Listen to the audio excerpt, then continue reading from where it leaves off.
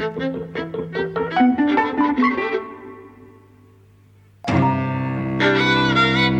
and welcome to Eavesdropping at the Movies. I'm Mike. And I'm Jose. And the new Mary Poppins is out. That's Mary right. Poppins Returns. It's only been 54 years since the first one. They've brought back Mary Poppins, Disney. Brand new songs, brand new Mary Poppins. Julie Andrews is a bit old these days. The new Mary Poppins is played by Emily Blunt, who, frankly, you can't imagine anyone better cast. I mean, she's perfectly suited for it. And I think she's great. It's very interesting in comparison to Julie Andrews, actually, because the thing is, you can't imagine anybody better cast than Emily Blunt now. She's lovely. And yet, of course, you've seen her play everything else. Whereas actually, with Julie Andrews, it's like Mary Poppins and Maria von Trapp, which are not that different, are really pretty much all she could do. Yeah, on film, anyway. You do feel the limit to Julie Andrews, but I mean, we went to the cinema to see the new Mary Poppins, and then we came back here to watch the old one, and yeah, they are kind of both perfectly cast. I mean, Julie Andrews as Mary Poppins is pretty perfect. Yes, you know, there's a reason that it's practically perfect in every way. Practically perfect in every way, and Emily Blunt, there's a kind of central difference, I suppose, that Emily Blunt is not the singer that Julie Andrews is, though she's far from a bad singer, and she's given songs that she can sing. But I missed that. There's something kind of thrilling about having a great voice in a film. And actually, I thought one of the problems with Mary Poppins Returns is that it doesn't have, like, none of the people are great singers. No, they're all adequate. Yeah, that's probably true. But I don't think you feel it. I don't think you feel it in the sense of going, oh, if only this was better. I think it's still perfectly enjoyable on its own terms. No, but there are moments when Julie Andrews sings and she's got that beautiful soprano, clear soprano, and actually there's something just thrilling about that voice. Well, there's the moment in the first film where she competes with the mirror version of herself, and she sings higher and higher and higher, and then calls herself a show off. There's a reason that Emily Blunt has not been given a similar thing in this film. Nonetheless, like I say, I think she's given songs that she can sing, and so is everybody, and the songs are good, and they sing them very, very nicely. But then the kind of second half to that equation is Julie Andrews is not the actress that Emily Blunt is. Emily Blunt brings something more to the character. I think actually there's more in the writing of the character as well. I mean, when we went back and watched the old one, I was surprised at how basic some of the characterization is, and how kind of the film is almost like it's a collection of bits somehow. It doesn't quite cohere the original, and we'll get onto it maybe. In this film, there's a much more kind of coherent kind of characterization. There are things of... So the basic idea of the new one is Michael and Jane, the kids from the first film, have grown up. It's set about 20 years later. Michael has been married, his wife passed away, he's got a couple of kids of his own. Jane is around the house all the time. And they live in the same house that they lived in the first film. It's been passed down, but obviously it's quite a grand house, and so that you don't hate them, they've engineered it so that they don't make very much money, and Michael took out a loan. The loan is now coming under threat of repossession of the house because he can't pay it back. So the question in the film is, how are we going to make ends meet? How are we going to save the house, and so on? Mary Poppins comes back, and there's an interesting thing going on of like she hasn't aged a bit, sort of. So in the first film she was just a magical nanny, and now she seems to be some sort of guardian demon, demon? Or angel if you like, just like an unaging sort of mystical. I bet if we asked Matt Denny, who we had on for the Hereditary podcast, he would have some interesting things to say about like the kind of what mythological thing you could draw out of the fact she doesn't age. But there are things in Emily Blunt's performance where, and the direction privileges it as well, where shots will linger on her face that express a kind of internal sadness to her somehow, and you don't really quite know what it's about. So she shares, this version of Mary Poppins shares the kind of aloofness that the old one had, of kind of going like, yes, I know I'm facilitating all of this fun, but I'm above it. It's not just that. I mean, the last lines of the original Mary Poppins was, what would become of me if I loved all the children I took care of, and then had to let them go. So actually, I think kind of, there is something. Well, what I found that Emily Blunt brought was, on the one hand, a kind of an underlying sauciness. An underlying sadness, but also an underlying sauciness. Yeah, kind of that's really brought out in some of the music hall numbers that she's given, right? Yeah. She's a woman who finds joy in sex, really, where you never got that sense with Julie Andrews, and actually, kind of that both of those things are not quite there. Really, there's a desire for them that she expresses, and a delight in them that she expresses, but actually you never see her obtaining it, so to speak. And that's kind of interesting. I kind of never thought of it as what she wants. I thought of it as kind of obligation. So the idea was, one of the things that this film does is cleave incredibly closely to the structure of the first film. Yeah. And one of the kind of defining aspects of the first film is you come to realise by the end that this was never about teaching the kids to do anything. I mean, the kids don't really change or have anything to learn. They kind of they start off basically having fun and kind of annoying their dad, and by the end of the film they're still having fun. It's just that now that they are also able to go into drawings and stuff because Mary Poppins she opens up their fantasy life, right, which the father has been repressing. And the what you realise by the end of the first film is it's all about the dad. The dad is the one who needs to learn to lighten up, essentially. And in this film the same sort of thing happens. So you have Michael and Jane, when Mary Poppins comes back, saying all that stuff that happened when we were kids, I mean, we just imagined it, right? And by the end of the film, they realise, no, it was true, and they kind of rediscover their joy and that sort of thing. So it becomes, it's a story of she's there for the dad, not for the kids. Who's the actor who plays the dad in the original? In the original, David Tomlinson. David Tomlinson. One of the things that surprised me watching the films back to back like that is actually how much better David Tomlinson is in that part than Ben Whishaw. Yeah. Which surprised me because I adore Ben Whishaw. Ben Whishaw's absolutely lovely and a fantastic actor. He's given different things to do. Yes, and he doesn't. To me, he doesn't do them well. No, probably not. He's basically a bit of a walking frown. I mean, because he doesn't kind of deny that. The thing about David Tomlinson's dad was the kids shouldn't be having fun. They should be learning to get on with the world, and the world's a harsh place, and they need to learn that, and they need to invest in the bank and that sort of thing. And Ben Whishaw's dad is nothing like that. Ben Whishaw's dad is just covered in woe that he's not going to be able to keep his house. So it's a very different kind of tenor that he's asked to do. Yeah, but he does the Ben Whishaw thing of just looking wounded and sad. Yeah. And actually, I think, the father should have been stressed and loving and whatever. But, this kind of, this wounded sadness that Ben Whishaw always does is a bit out of sorts with the film, really. I mean, I didn't sit well with me anyway. I think it's not that imaginative, but I think not that imaginative is kind of the way to sum up the new film. I think like I say, it is so heavily sort of cleaving to what the original film did in all sorts of ways.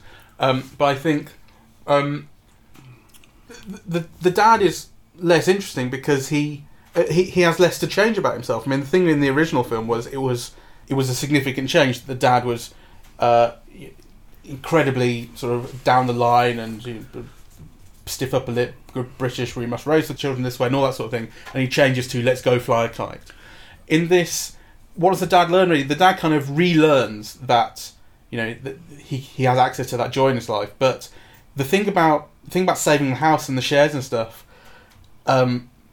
The way that's resolved completely comes from out of nowhere. It's total Deus Ex Machina stuff, and I really actually, it's so lazy the way that was fixed. Well, where you had the bank chairman still played by Dick Van Dyke, who at 93 years old is still tap dancing on tables. It's amazing. He's wonderful. But he comes back basically from out of nowhere, just happens to be at the right time, and not only does he say, oh, it doesn't matter that you haven't got the signatures on the share certificate. He also says, oh, by the way, that 2p that I made you invest 54 years ago, that's made loads of money now, so you can keep the house and stuff as well. Yeah. It just completely comes out of nowhere, and it doesn't derive from anything, and it's like the problems are fixed. Well, it comes from the original film. it doesn't. It only logically. I mean, it doesn't come from anything insofar as like what does it mean for the characters or anything? Nothing. It's not actually. It doesn't bring about a change or anything like that. Matters. To me, the big failure of the Ben Whishaw character, not necessarily as acted, though I do wish he'd stop being so dour and sensitive all the time, but in the way that it's written, is that the logical development in the father would have been to rediscover or recommit to being an artist. Right, because so kind of what Mary Poppins gave the children originally was this access to imagination, right? That was the main thing, and then you see that his thing was originally to be an artist, and then somehow life made him slip back into being a minor bank clerk at the bank. Right, so you would have expected that part of this learning process with his children and Mary Poppins would have been to rediscover his own gift for art and to recommit to it, and in fact that doesn't happen. He kind of recommits to his family, but actually he'd already been pretty committed to his family. It's just been, he just had all these worries, right? So actually he doesn't go through any transformation, except that he gets to keep the house. And I think that's a major problem with the film. Yeah, I think in a roundabout way, that's more or less what I was saying too. In some yes, no, I'm developing it. Yeah, absolutely. I'm just saying, like, we're on the same lines. It's just the film, like I say, it attempts to adhere to what the original film was doing very strongly, which is a problem in itself because it just means there's no imagination. On the other hand, it even fails to do some of that. Yes. But let's focus on some of the great bits, actually, because one of the things that we said was that the film follows the structure of the original almost identically. In fact, it seems so lazy that way, right? Like, you have an animated moment, or in this one they go into the porcelain, right? instead of into the chalk drawing, but it's the same thing. But it's the same thing, right? Kind of the Meryl Streep sort of wacky lady. She's Mary Poppins' cousin. Yeah, is also like the equivalent of the other cousin in the first film. Yeah, the guy who laughs and hits the ceiling. That's right.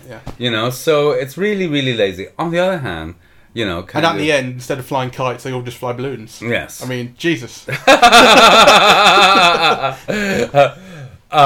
But I still found the film hugely enjoyable. And there were kind of some things, I suppose, that I just, want to highlight. So, obviously, Emily Blunt is a joy in this part. She's just perfect.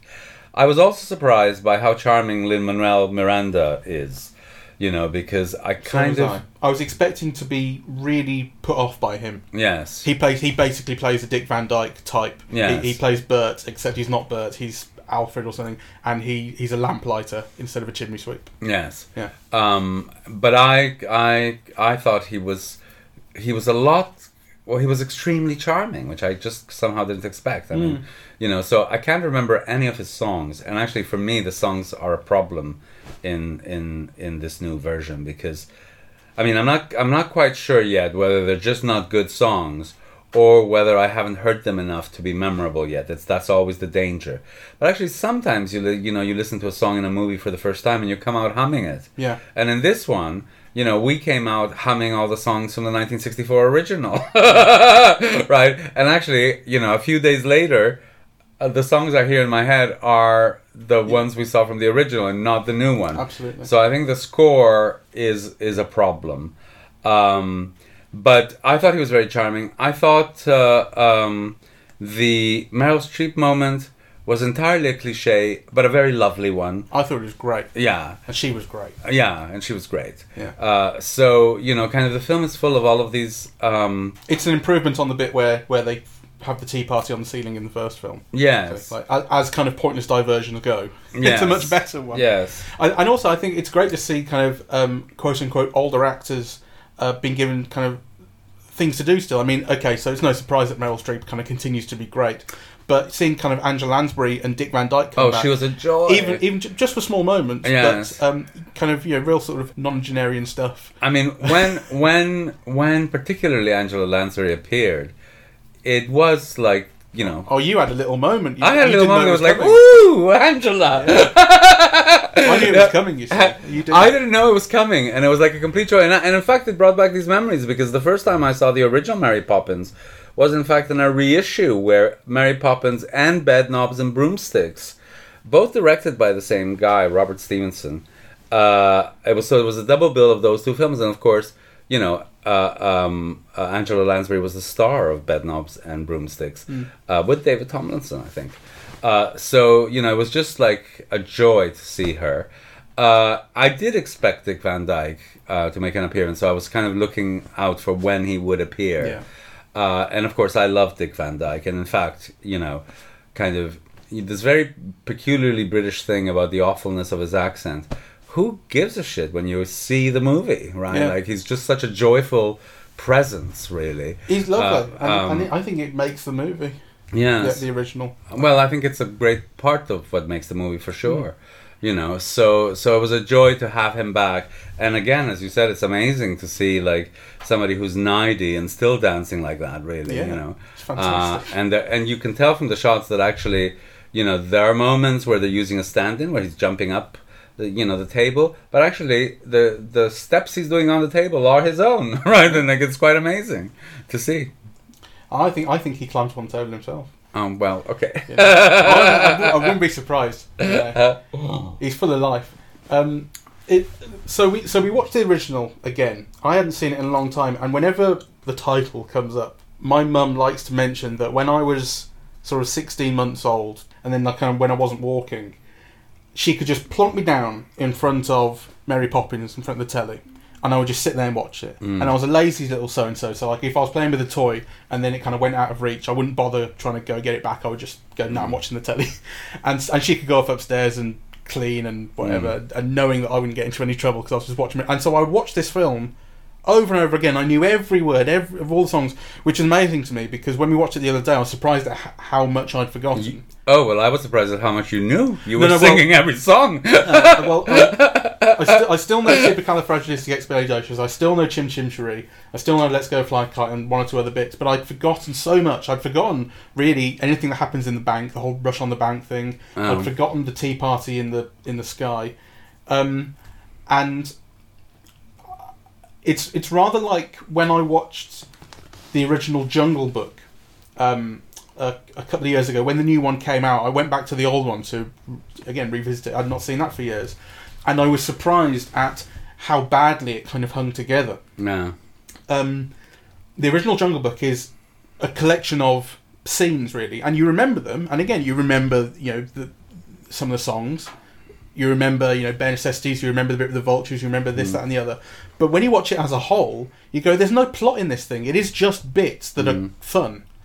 But it doesn't add up. And I was surprised at how similar Mary Poppins was to that experience, where it's 2 hours and 15 minutes long, and it has so little real plot to speak of. It is just things happening. And so by the end, it feels so light that although I've had kind of a good time watching various bits, the whole kind of rooftop sequence is incredible, I felt kind of bereft. I felt like, oh God, is this it? And actually what it made me feel is when people sort of say, oh God, how can you remake this? How can you reboot it? It's a classic. You go, sometimes these things aren't untouchable. No, well, I mean, no, and I think the original Mary Poppins definitely isn't untouchable, though I think there are some things that are in the original that I wish the remake would have been more adventurous with. So, for example, I love the mother and making the mother a suffragette and, our daughters will adore us and, all of that bit. I thought, I think Glynis John and, that whole number was just glorious, really. Yeah. I also thought that some of the supporting cast, like Hermione Baddeley, the two maids, and Rita Shaw, who's also fabulous in The Pajama Game, Rita Shaw. But I love Hermione Baddeley. She's got that very wicked sense of humor.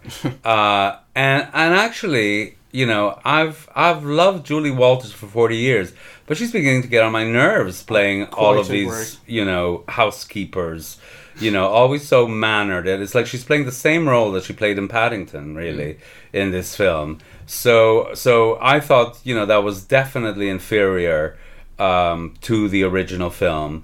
And I thought that, you know, some of the imagination, the Pope, Dick Van Dyke's Penguin number, right? Yeah. Kind of, you know, there's a joy in that and an imagination in that, actually, you know. So yeah. What was happening at the time when they made the first film is that was brand new, you know. And actually, Mary Poppins it won 5 Oscars, and one of the Oscars was Best Visual Effects, I think. Right. You know, so this was like, you know, kind of live action and hand-drawn animation interacting was, you know, not that common, and it works beautifully in that film. And what this film does, rather than kind of innovating in any other way, it harks back to it. So when they go into the porcelain, they go back into a 2D animated world, which is very beautiful, and it's really nice to be there. It's very well done. It's very well done, but it's atavistic rather than kind of forward looking in the same sort of way. It wants the past back. Yes, you know? I mean, I think the interesting thing about both films, and I have to say this carefully because I mean the first film is visually in many ways very impressive, right? But on the other hand, you know, like none of the shots are, how to put it, visually expressive. So you see the characters within the frame doing extraordinary things with the, you know, the live action and the animation and but actually there's nothing about the shot itself that's expressive, right? And I think until you get to the rooftop scenes are different. When they walk up that the staircase made of smoke. And, that sort of, and the silhouettes against the sky, there are really wonderful visual moments there. Okay, but I think that's a bit of a one-off. Yeah, and I think the same is true of this film, of the remake, right? I was very interested, for example, in seeing the credit of, you know, directed by Rob Marshall and then choreography by Rob Marshall. And then you think, well, I wish he'd have fucking filmed his own choreography with more imagination than he does now, right? Because, you know, the choreography itself to me is it's good enough. It's not like wow, you know, but it's good enough. But actually what is not good enough is the way that it's filmed, right? And you got no sense of pattern or shape or to kind of the images. It's like they were just filmed, really. And I found that very disappointing because, you know, I always remember actually there's a you know, I saw this interview with him in which has always stayed with me because he said something about, you know, the key to making musicals work is the moment where characters open their mouths to sing. You've got to get that moment right? Because if you don't get that moment right, it becomes ridiculous. And I think actually he gets those moments right throughout the remake, right? So he's obviously somebody who knows about musicals and who likes musicals and so on. But actually, I just think he's got no visual sense in kind of filming dance, which really surprised me, his being a choreographer. And his having made you know, musicals before. Chicago and so on. This made me want to... I've never seen Chicago. I've seen Chicago. This made me want to see it on the basis of the number in the porcelain world where they kind of go to the theatre and they get Mary Poppins up on stage. Yes. And then she kind of turns into basically Catherine Zeta-Jones from Chicago with the hair like that and the kind of kinky boots and what have you. And it turns into a real kind of showstopper sort of, you know, the lighting is stage lighting, all that sort of thing. It's a musical on stage number. Yes. And it's great. I think it's one of the best bits of the film. I think so too. I loved it. So that had a really strong kind of visual sense to it. But you kind of felt like he's doing what he knows. Well, other Rob Marshall films I've seen, Into the Woods particularly. Yeah, that was a very disappointing film. Horrible time with. Yeah. Such a great score and such a disappointment visually. And actually, the thing about Chicago is, again, I love the score of Chicago, you know, but I remember all the dance numbers were cut up. Right. You know, they were edited, boom, boom, boom, boom, boom, right? So, you know, they were edited on rhythm. So it was almost like the rhythm of the editing is what created the dance, which really, you know, annoyed me at the time. So, and did he also do 9? Was 9 his? Yes. Yeah, like, you know, that's I've not seen it. That's not a credit to anyone. Yeah. And he did one of the Pirates of the Caribbean movies as well, which is just... Oh, right, I haven't seen that. They're all just set at sea, it's rubbish. Yeah, I get them all mixed up. I'm sure I have seen them all. On Stranger Tides, I think, was the one he did. But yeah, I mean, not that you could remember. Yeah. I do think, I said to you after we came out, I think we were sat a little bit too close to the screen. We saw it on IMAX. We saw it on the IMAX Digital in Birmingham, so the screen was massive, and that's really the way you want to see it, you know. And it should be a spectacle, but I think some of the design visually may have been slightly compromised by the fact we were sat so close that actually you couldn't really get a picture of the whole thing. If we'd been sat a little bit further back, we may have appreciated it more. I'm not saying it's a great film visually still, but I think we slightly compromised it ourselves. Yes. By doing that. So for me, all in all, let's be clear. I thought it was a joy to watch. I enjoyed it enormously, and I enjoyed it all. You know, that said, I don't think it's a very good film. Yeah, I kind of agree. One thing I do think is that it's quite possible, if not likely, that it will become a classic to kids in the way that the original was way back when. I think we've got to reserve judgment on the songs. I think it's true that we don't come out kind of humming the tunes. We can't remember any one of them, but that doesn't mean that they won't become memorable in time. Yes, with kids particularly with kids watching them 40 times. Exactly. So I'll definitely reserve judgment on that, and I think it has got kind of really enjoyable sequences and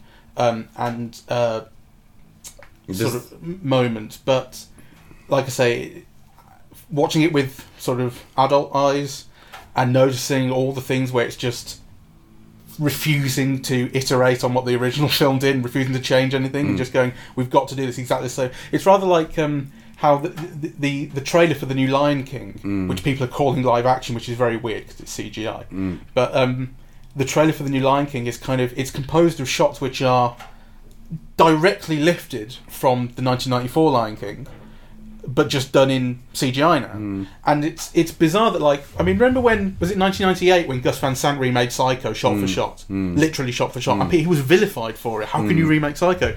And now you're remaking Lion King shot for shot, and it's like, it's fantastic, God, we're going to see the Lion King again, as if you couldn't watch the original Lion King. It's very weird.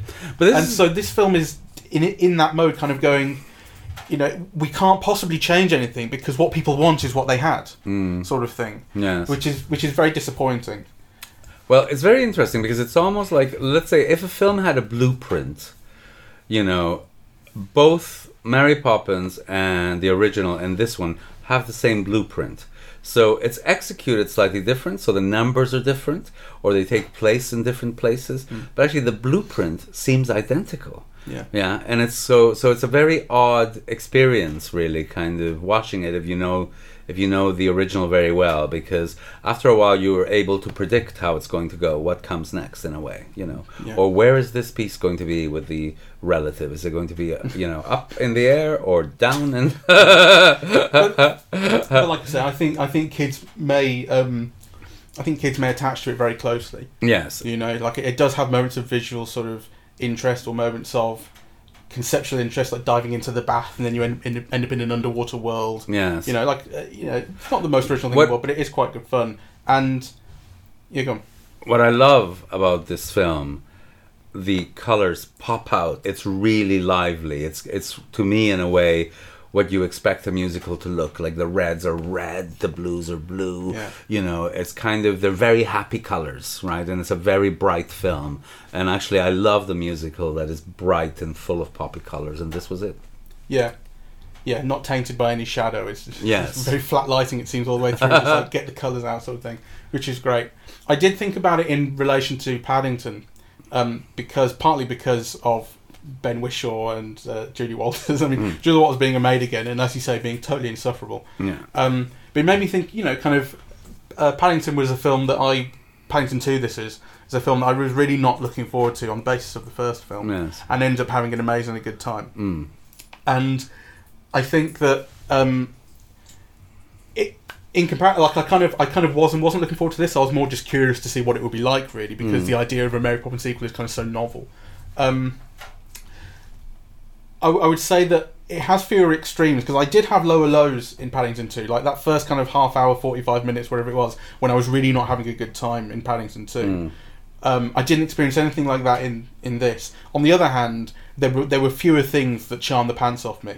You know, like this doesn't have an equivalent of a Hugh Grant, you know, just stealing every scene sort of thing. It doesn't have those moments. Yes. So it's a little bit more flat. You know, the extremes of what I felt were kind of shaved off in this compared to Paddington. So I would say I preferred Paddington on the basis of enjoying the moments that I enjoyed more. Well, I mean, to me, you know, the Meryl Streep number, you know, the Angela Lansbury appearance, all of those things were things that popped. That they were like, you know, moments that popped with joy for me. Yeah. So I think Angela Lansbury probably wouldn't pop for the youngsters seeing it. I think you have to know who she is. yeah, probably. Yeah, and that's quite a personal moment for you, I think. Yes, perhaps. Though, you know, she did get given a whole number, and Well, she didn't sing. Did she sing? She did sing. Did she sing? Oh, okay. Yes, I think she just sings. I think the number then goes into to encompass everyone. That's right. But Yes, right. you know, and I mean, because everyone else flies off into the sky and she's just sat there. And everyone who's grown up in Beauty and the Beast, you know, or Bedknobs and Broomsticks, or you know, but particularly, I mean, didn't she play the teapot in? Yeah, I think so. Yeah. Yeah, so it might have more resonance than you think. Possibly. She's certainly got an incredibly recognisable voice. Yes. You know, you recognise her from her voice. If you don't recognise her face, which Yeah. you should anyway, because she's got a very recognisable face too. But you know, she does have a voice that you remember. So yeah, I mean, maybe not, but it's kind of in a way, it's